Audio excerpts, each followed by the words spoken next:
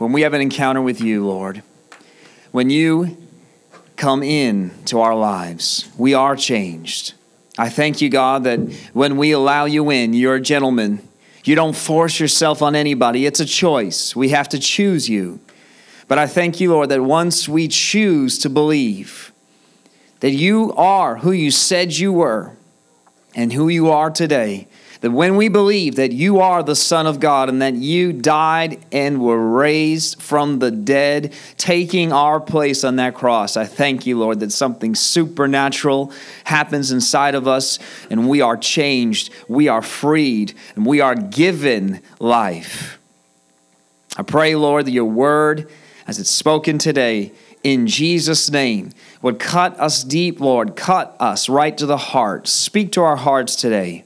And show us, Lord, who you are in Jesus' name. Amen. Amen.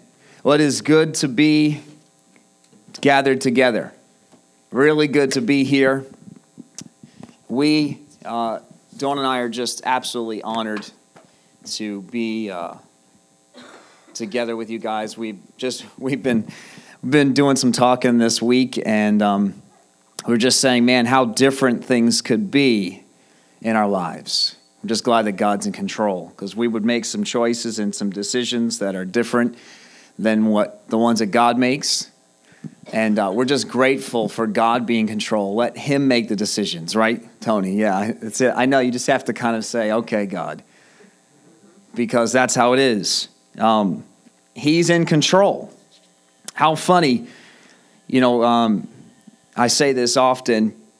It can feel like the rat race. We can feel like an ant in an ant farm, running, doing, going, building. Meanwhile, you've got God right outside the glass looking at you and saying, that's great. I'm not saying to stop. I'm not saying that's not important, but there's more. That's not it. But we get so focused, and meanwhile, you've got God over here saying, I love you, but there's more. Your little thing that you're doing. But the ant, he doesn't know that. All he knows is to do what he's doing. He's got his world to build. And that's much like humanity today. Humanity is going, doing, being. I mean, it's about survival. You got 50 Cent. You hear me say this often. Get rich or die trying. That's the world. But meanwhile, there's more. But our perspective is it's tough to see outside of our glass box, like the ant. That you can't convince that ant that there's more. They won't even understand it. Try to explain an ant about us. Watching them from the outside, they know that there's something out there. They know there's something watching them. They just can't. They will never get. And the thing is, we don't need to try to get God. We don't need to understand everything about God. We just need to realize that he's in control. If we try to understand every little part about him, we'll miss the relationship that he wants to have with us. But what happens, right, when we start walking with God, it started with simple belief. For every one of us here that walks with the Lord, starts with, I believe you. We don't know a thing. But what happens, it just starts unraveling. You do start to see things differently. You do start to look at the world and look at space. And you hear me say these things often. You start looking at people differently. Because something begins to happen. You do start to understand what you can't. But you can't just try to understand it first. It will never work. It only happens once you literally have to lay it down and say, I believe. And that's your choice. There were millions upon millions of people, even in the day that Jesus walked the earth, that decided not to believe. And we know that because they put him on a cross. We know that there were people that didn't believe then. It's not a new thing to not believe. When we believe in him, something begins to happen. Something begins to change in us. And this month has been really special. I've had more feedback from this sermon series than any of them ever. And so I just want to close this series with a bang if we can here. We've been taking our texts from the book of Hebrews, chapter 4, verse 12. I feel like the Lord wanted us to go here this month because we are literally in a time where you can think anything you want. Anything, we're starting to enter a time where anything goes. You can be anybody. And we're entering a time where we're not just that you can be anybody, but we're being forced to accept anybody as anything they are. You don't be surprised. Don't be ignorant that times are changing. Don't be ignorant. Things are changing. When they start taking the men's room off the door and the women's room off the door, now you just have two unisex rooms. Don't tell me that times are not changing. The world is changing. And the temptation for the church would be to go with the flow of society, go with the changes of the culture, instead of sticking to the Word of God. And that's not a new temptation. This is an old temptation. The church, the Bible says, I read from you in 2 Peter last week, and I have some text here from Timothy, that some of these apostles, they saw this coming. Peter wrote that there's other things.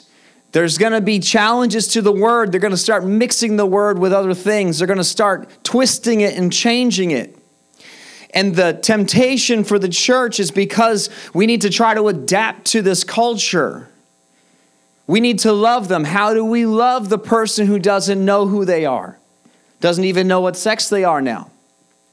And the reality is we do need to love them, but we can't change our standards as the church to love them. It would be like a parent who's got an unruly child who just won't submit, and the child just says, I'm going to do what I want, and when I want, and how I want. The parent will always love that child. There's no lack of love. Just because the parent is angry when they come in the door as they please, doing as they please, there's no lack of love in that parent, is there? And so the temptation is that to become like the world, to try to adapt with the world, change with the world as it's changing. We cannot do that because the Bible warns us that as soon as we do that, you start believing in a different gospel. You've heard me say most of the weeks of this sermon, we say we believe in Jesus. We say we love Jesus. Well, which Jesus do you love? Which Jesus are you following? Are you following the Jesus of the Bible? Or are you following the Jesus that was written about in the Quran? A totally different faith with a totally different God, but Jesus is in there. What about when men in the early 1900s, late 1800s said, hey, we've decided to make some changes to the word. We realize that there's more. We realize that it doesn't really apply. And so we had all these sects of Christianity that popped out, Jehovah's Witnesses, that just decided we're just going to change the Bible. It's been written for 2,000 years, but I'm going to make the decision on my own to change it. And we see that what happens is when we don't rely on the Word, we start changing it to adapt to what we think, what we feel, to the culture. We start getting off and we get weird stuff. Today we have Christian Science. Talk about getting weird. That we're all God. We're just floating around, that you're not really even here. And so I believe that the Lord gave me this text to show us, to keep us. He gives us not a tool. It's not a tool. It is the life that you need. The Word of God. At some point, you have to just believe that it's His Word. If you don't believe it's God's Word, it's not going to work for you. I've said it, and I'll say it again. There are theologians and people in colleges across the world that are way smarter than me. They know the Bible better than me, but they don't know the Bible. They know the text, but they don't know the Jesus of that book. And so the key is letting this word that is in a book come to life. What happens is when you decide to believe it. It's not just words anymore. Now these stories, now these words that we have in red that Jesus actually spoke. And John wrote it down. He said, I had to write down everything I could remember that he said. But I suppose if I wrote down everything he ever did and said, there wouldn't even be enough room in the books of the world to contain all that Jesus did. But I wrote down as much as I could. And Matthew and Mark and Luke did the same. And we can read them as words and say, I've read it, I don't understand it, it doesn't make sense, or we can apply our belief to it. We can look like the ant and say, I don't get you, it doesn't make sense, and I'm trying to make sense of it based on dirt, and only dirt, that's all I have. You can't even understand what God's realm is. We're not going to get him, but we know that there's more. And when your belief starts lining up with his word, something begins to happen. And we've been reading that the word, the Bible, that God ordained, he preserved this thing for thousands of years just to be read today. He preserved it for you to hear it today. It says that something begins to happen. A life begins to come inside you, not from the words, but when your belief and the words line up, life starts happening in you. And those that have turned their life over to Jesus can testify that you were just like all of us. We're like, I don't know, doesn't make sense. What about this? What about that? But you know what? I'm not God, so I give up. And what happened? Something supernatural began to happen in you. You just began to think differently. You began to look at the world differently. And the Bible says that what happens is, the Bible, it's sharper than a two-edged sword. And I was thinking about this. The writer here in Hebrews, he had no way to describe. He says it's sharper than a two-edged sword. The sharpest sword at the time of writing 2,000 years ago would be a double-edged sword. But he doesn't even know how to describe what's happening to you. All he could say was it's sharper. He says that it cuts. It divides between the breath of life, the soul, and the spirit. The word of God, it gets between your soul is your thinking and your feelings and your emotions and your intellect, and you got it all figured out. And you got life planned out. You got life figured out. Then you got this spirit man that God's tugging on from the moment you're born. He's tugging on your spirit, and you know it. You know he's tugging on you. You can run. You are allowed to run because that's your choice. He gave us free will, but you can't really run from it. It's always there. But the word of God, it gets in between that place like a scalpel with precision. It separates, it says, it gets down in between the joints and the marrow of your being. No sword of that day could do that. He didn't even know how to describe it. It's so sharp. The word of God, basically, it does something that the natural can't do. Something supernatural begins to happen in you. When you apply your belief to this Bible, to the words that Jesus spoke, to the prophets that prophesied of Jesus coming, when your mind gets shelved and you say, I'm going to shelf my intellect, I'm going to shelf me and all my thinking, and I'm going to believe that you formed the earth, that you had a plan and a purpose for me, and that you sent Jesus Christ to die in my place for my sin. And when you do that, something begins to happen supernaturally to the deepest parts of your nature.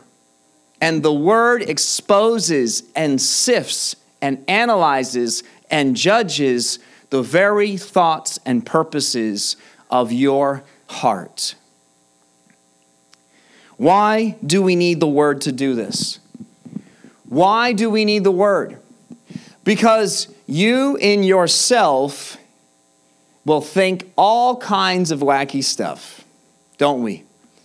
Who would like to put their thoughts just going to offer this up. So far, it's only 10 o'clock, 11 o'clock, sorry, whatever time it is. That clock is broken. It is 11:50.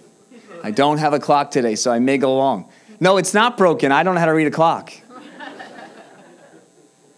11:50 and 10 o'clock are the same, different hands. See, something with numbers for me. You give me a mic, give me numbers, I'm going to mess it up. I don't even know what I was saying. Huh? Who would like to put their thoughts up to 11:50 on the blackboard right here? See this? We can write on that black. Dawn's got a piece of chalk. Would anybody like to put all of them too, not the ones you like? No. Our minds and our hearts, it's a dark place when we're really honest. When we're really honest. Now, we don't have to live by it. I mean, you think stuff and you don't necessarily have to follow that thought. Some people follow every thought they think, and you see what happens in their life. Right? This is what the Bible says about your heart. The Bible says that the heart, in Jeremiah 17:9, the book of Jeremiah, chapter 17, verse 9, it says, "The human heart is the most deceitful of all things and desperately wicked. Who really knows how bad it is?" It says in the Amplified, "Who can understand it fully?" Who can understand it? Who can know it? Who can understand and be acquainted with his own heart and mind? It says in Psalm 19, verse 12, "How can I," this is David talking to the Lord, and he's praying to the Lord, and he says, "How can I know the sins lurking in my heart?" It says in Proverbs 21:2, "People may be right in their own eyes." We're all right in our own eyes, aren't we? We all think we got it right, but the person next to you, they've got it wrong. I've got it all figured out, but they're a little off. They're close, but they're off. Proverbs 14, verse 12, and in 16:25, he said it twice in the Proverbs, the exact same line. When you see something twice, word for word in the Bible, I'd pay attention. It says, "There is a path before each person that seems right, but it ends in death." The Bible warns us not to trust your own heart. You start making up religions, you start making up theories about life and about what matters and what counts. I've said it before, I'm going to say it again, the Subway guy. Because that was so fresh this last year. You think the guy's a normal guy, everybody's proud of him, he lost all this weight. And then all of a sudden, the guy turns out to be a freak. Because he listened to his heart. He says, "I can't help it. A 12-year-old girl, it's the way I feel. It's the way I feel." You're going to feel all kinds of things. You're going to think all kinds of things. And I'm being extreme to paint the picture for you. You can't trust your own heart. You can't trust your own thinking. You have to literally decide, I'm going to believe God. And when we try to mix us in there, if you could put Hebrews 4:12 up there, I started on this last week. If you try to mix you in there, the Bible calls that the soul realm. The Bible says there's two parts of you. There's the spirit realm. That's a part of you that God made. That's a part of you that will live forever. Then there's the part of you, the soul, that starts making decisions of what I think and what I feel and what I want. But the Bible says that the only thing, the only way to truly know what's right and what's wrong, what's real and what's not, what is real, what really matters, who decides what matters. Why is there, I said last week, why is there a moral compass in everybody? Even if you don't believe in God, there's a moral compass in an atheist. How's that possible? How do you decide? What if I decided that murder's all right? Why is it not? Why is murder not right? And they go, well, just because it is.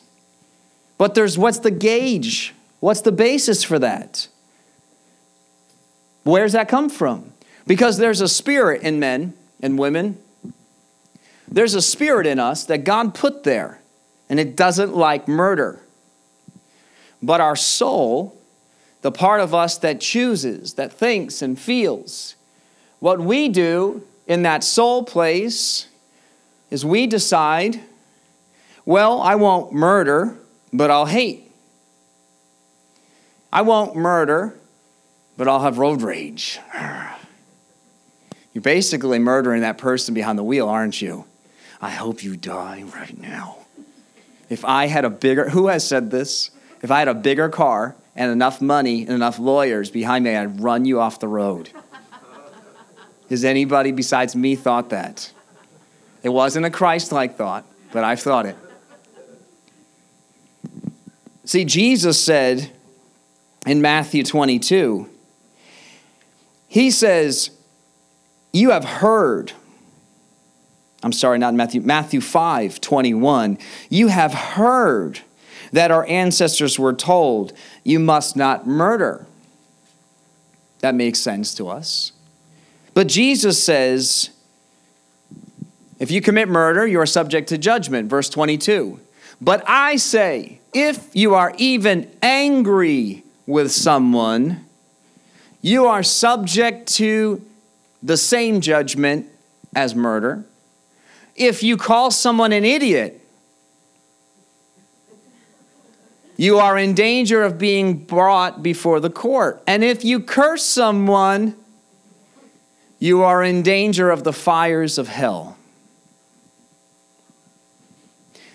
What is Jesus doing when he has this? This is in Matthew 5, and he says this about, I'm not going to go into all the topics for your sake.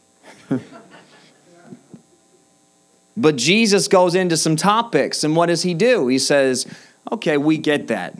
Murder makes sense. That makes sense. Anybody knows that. Whether we believe in Jesus or not, whether we believe in God, there is a moral compass that it's there because it's there, I guess, apparently. No one put that there, we just have it. But Jesus says, let's get right to the heart of the matter. Let's cut through the soul and the spirit. Let's just get right to the heart. Let's get right to the core, right to the center. When somebody murders, what's the real issue? Anger. What he's saying is maybe you haven't committed the murder, but the Bible says that God says, man looks at the appearance. Man looks at the outside. Man looks at everything all figured out and life's great. Right? I mean, who's ever seen, I think it's called True Hollywood Stories. Is that right? Is that what it's called? Whatever, you got the idea. These true stories of, you find out that this person who had it all together and they had the money and the Ferraris and the pools and the houses in Italy and et cetera, and then you find out that the people had some real issues. Their money bought them more drugs, bought them more women, and caused all kinds of problems. We look at the outside and we look at all of the polished, nice. We look at the people and we look at how they're acting and everything, and it looks right to our eyes. But Jesus says, let's get right to the heart. And remember from Sermon 1 in this series, who's the Word? Jesus is the Word. The Bible came to life in a person. When Jesus walked the earth, everything was written about him. And then everything that was written in the New Testament is about the time he was on the earth. And then as he left, the rest of the New Testament into Revelation is how to live now that Jesus has given you the ability to walk like him and the opportunity to live with him in eternity.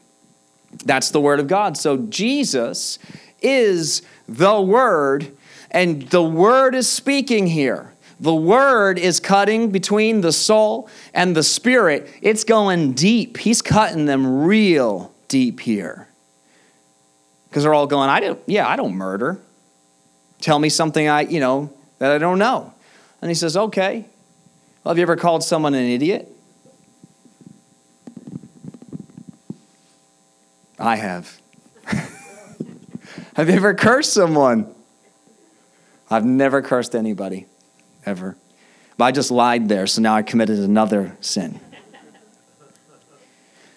Jesus goes right to the heart. Why do we need the Word of God? Why do we need the whole thing and not just decide to make up religion as we go along? Because we'll all say, well, we don't murder. We've got that figured out. We're good, man. Look at us, God. We're not murdering. And God's going, but you're murdering them in your heart. And I don't look at the outside. I'm looking at your heart. That's the place I look. Let's listen to God. If he says that he looks at our heart, and Jesus deals with the heart, then that's where it is that we need to deal with. Not the action. The action in your life is a result of the way you are inside. It says that out of the abundance of the heart, the mouth speaks. Jesus said in Matthew 6, he's trying to get the people to realize that this world is temporary, that you're on an ant farm. He's not telling you to go out on a deserted island and once you become a Christian, forget the world. He's not telling you that. Jesus commends the ant for their diligence in their life, right? But what he's saying is he says in Matthew 6, he's trying to get them to realize that there's more, that there's eternity after this life is done. And he's telling them, don't store up everything. Don't put all you've got into this life because one day it's going to be over. And then what? And he says in 6:19 in book of Matthew, where your treasure is, there your heart is also. What you put the focus on, what's your life, where's your focus? What are you thinking and feeling and all these things? And he says, that's your heart. You want to see your heart. Why? Because it's your actions. If you are doing things to set up, everything is about you setting up here on earth, then that reveals the heart issue in you. But if God finds you as one that you just can't give enough, all you want to do is for other people, what is that revealing? Something inside your heart. So God's after the heart, and if he's after the heart, and if it's about the heart, and if Jesus spends some time talking about the heart, then the writer here in Hebrews is telling us the only way to truly walk with God, to truly know that you are living right, that your life counts, that it matters, is that it's from the heart. And don't think that you got that figured out, because you don't. The only way that you can steer your heart is by my word. It says in the book of Ezekiel, chapter 36, we don't read Ezekiel a lot from the pulpit, but when the apostles and even Jesus himself, when they spoke and they quoted the word, these are the guys they were quoting. It's the Old Testament. It was never meant to be shelved and forgotten. The Old Testament is what prophesied Jesus coming. And then Ezekiel's prophesying for the very time we live in now. And he said in Ezekiel chapter 36, verse 26, I will give you a new heart, and I will put a new spirit in you. I will take out nobody's here like this. I'm just reading this for the sake of reading it today, just to be formal, but no one has a stony, stubborn heart here. And he will give you a tender, responsive heart. How does that happen? It's a supernatural thing. I don't want you to think that if you read the Bible enough and you come and attend this church enough, that's it. It is a supernatural thing. It has to be your belief lined up with the word and the whole word. If you say you believe in Jesus, but you only believe in the Jesus that you like and not the part of Jesus you don't, then now all of a sudden you are serving another God. It has to be who Jesus is. You either love him who he is, or you don't, because Jesus said, if you love me, you will obey me. He tells us clearly. He doesn't dance around the subject. He tells us clearly. So it's a supernatural thing, though, that happens inside you. You can't just choose to obey. You don't even have the power in you to obey. Your heart, we read the scriptures, is thinking all kinds of things is right. This is right, that's right, this is what I feel. Well, God, don't you know what that person said to me? I'm right in this situation. I deserve this. And we start thinking all those types of thoughts, don't we, as people? Now, God's not surprised by that, so he said, listen, John and Mark and James and Peter and the writer of Hebrews, listen, you need to pen these pages down and you need to make sure they're preserved. In fact, when you see Paul writing to Timothy and you see Peter writing, they said, I've told you these things before. You hear them say this a lot in their books, but I'm going to tell you again. Because your heart just starts, we say we believe, we say we love, and then we just start going our way. It's our human nature. God's not surprised by it, and he doesn't love you any less. But he wants to steer you in the right direction. And how does he do that? He does that through his word. That's why it was preserved for you. And it says in verse 27, once God does something supernatural in you, once you put your belief, you line it up with the word, something supernatural in you happens, and it says, you will follow my spirit in you. You will be able to follow my decrees, and you will be careful to obey my regulations. How does that happen? Your belief lines up with his word, and then, because that's where it started, that's where it's maintained. You can't just say, okay, you hear me say this a lot. You can't just say, okay, Lord, thank you for my happy meal. I'll see you in eternity. Because you will end up somewhere weird. We see that. We have proof of that, even just in this generation of the name of Jesus, of an idea of Jesus. People say, I just like the words in red. But it's funny, the people that will say that, they don't actually live by all of them anyway. They like the part where Jesus says, love. They just like that one word, really, without the interpretation of what that is, because Jesus said the greatest love is to lay down your life for your friends. If somebody was heading off a cliff, wouldn't you chase that person even if it cost you your own life falling off the cliff with them to save them? The whole picture. We need the whole thing. Otherwise, your heart, it's just, we have to believe it. And you know it. Because we already talked about it. You put your heart up on the blackboard today. And it's simple. It's very easy to see then. Once we'd have to expose it to everybody, then we realize what's in there. And that should show us why we need him in us. It says in Proverbs chapter 3, it says in verse 1, Proverbs 3 verse 1, it says, my child, never forget the things I taught you. Store my commands in your heart. Why did he tell him that? Why did he say that? Because he was aware of the heart, wasn't he, when he wrote this? And then he says in verse 5, and many of you know these verses. We quote these, we love them. But it's key to put in the first verse first, isn't it? It says, trust in the Lord with all your heart. Do not depend on your own understanding. Why does he warn us of our own understanding? Because your own understanding of things is going to steer you wherever it feels right.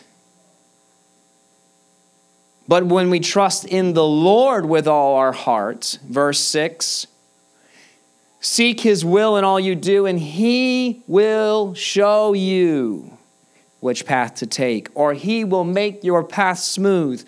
In other versions, he will straighten your path. He'll direct you. When you put your heart in his heart, something begins to happen. He starts showing you the way.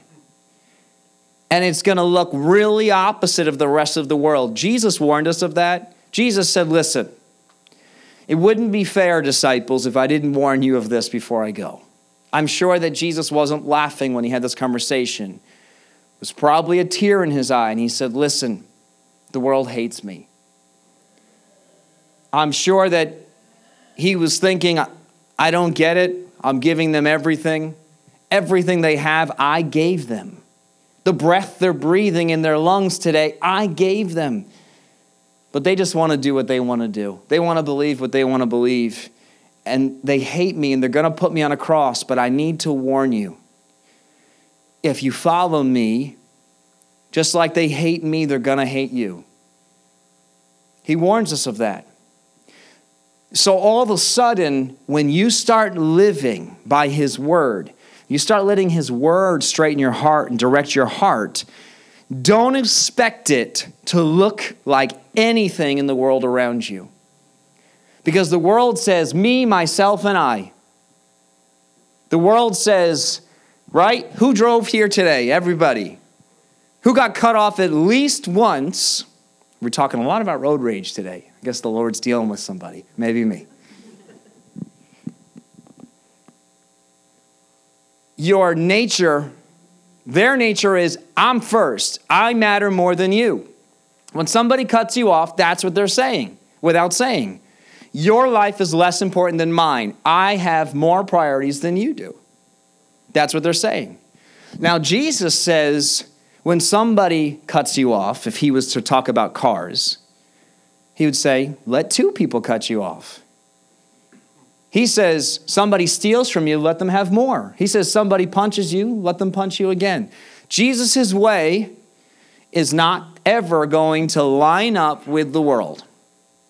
And when we try to mix the two together, we're going to get into some sort of weirdness. And the world, as we can see, it wasn't like that just 40 years ago. There was always a heart issue, but people weren't like that.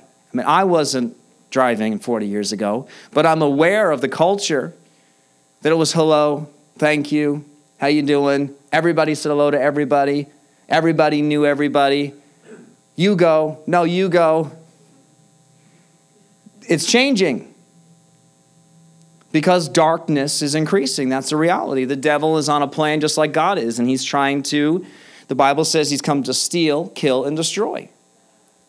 You want to know if the devil's real or not, just look at the culture.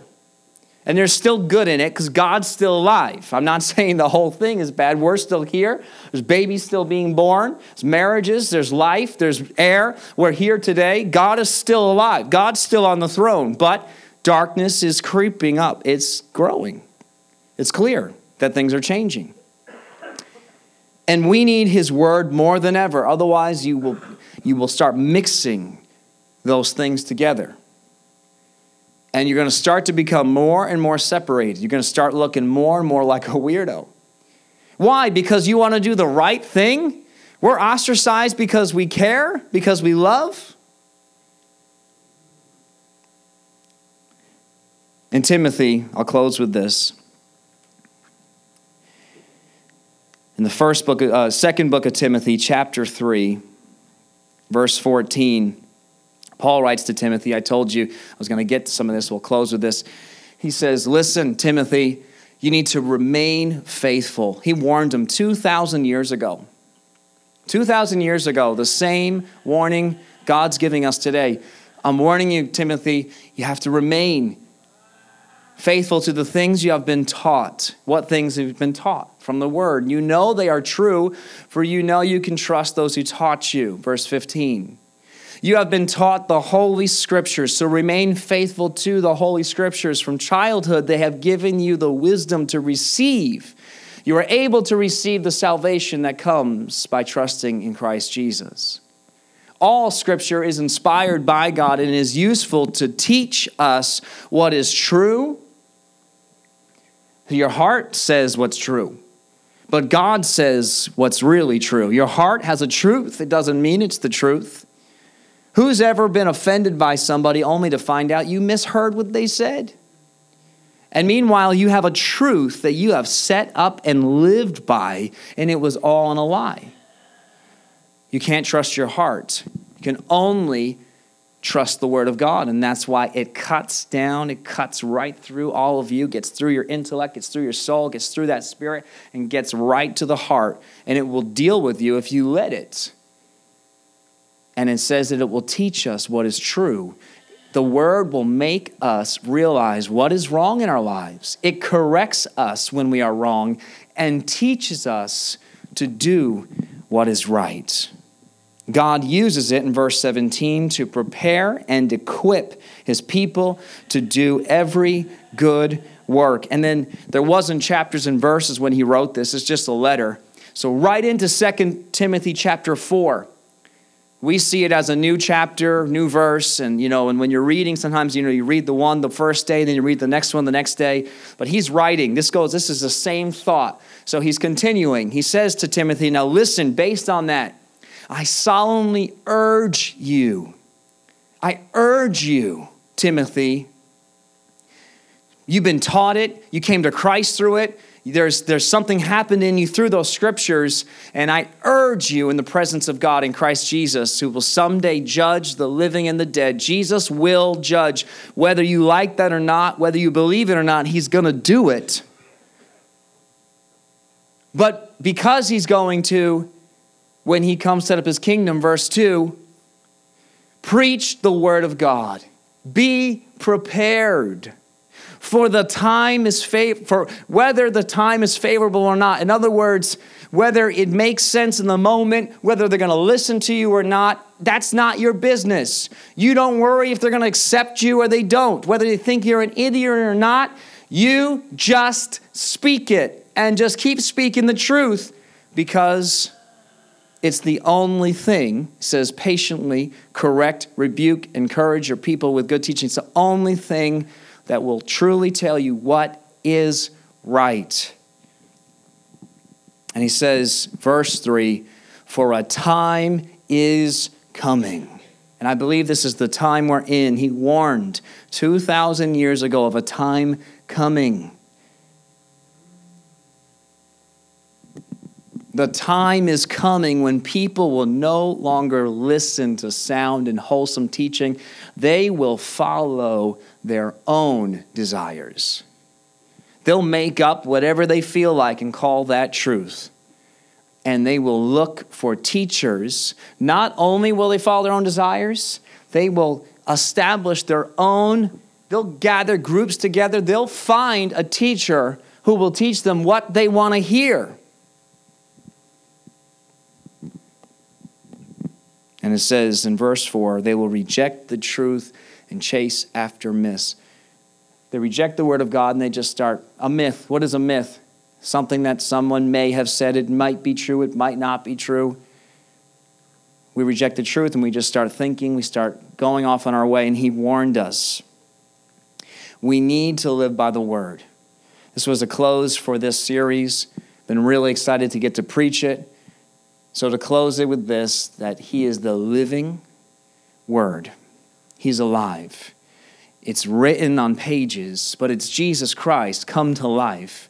And you put your belief into those pages, something supernatural begins to happen. It cuts through you, it gets to your heart, and it teaches you which way to go, because the devil and the world, his system around you will try to steer you. It's doing it all the time, trying to steer you in its direction. It's making you, all of a sudden, you start thinking something is right that you didn't think was right 5 years ago. Because little bit by little bit, you just kind of came to terms with it. You got used to it. It's like people wearing skinny jeans. Now you're used to it. But at first you're like, that is really weird. You might still be saying it's weird. But that's what happens. Your mind just... So we need to stay close. He urges us, and I'm urging you today. I want to close with some prayer. We thank you, Lord, that you have called us together. I thank you, God, that you preserved your word for all of these years, getting it all the way to us here today because you love us. I thank you, Lord, that your love, it's never ending. It's unlimited for us. And when we give our lives completely and fully to you, I thank you, Lord, that not only do we have eternity with you, but we have life right here and now on the earth. Our eyes are open and we begin to see clearly. We realize how clouded we were seeing before. I thank you, Lord, that your word does that supernaturally in us. And I pray that as your word was planted, Lord, like a seed today, I pray that it would begin to sprout in us and grow to be a tree, Lord, inside of us of life. That all of a sudden we'd look and it was just words, but all of a sudden we'd look inside and we'd begin to see that you're doing something supernatural in us. We begin to think differently. We begin to talk differently. We begin to look, Lord, at other people differently. I thank you, Lord, that you're going to do that because you love us when we look to you and trust in you. In Jesus' name, amen.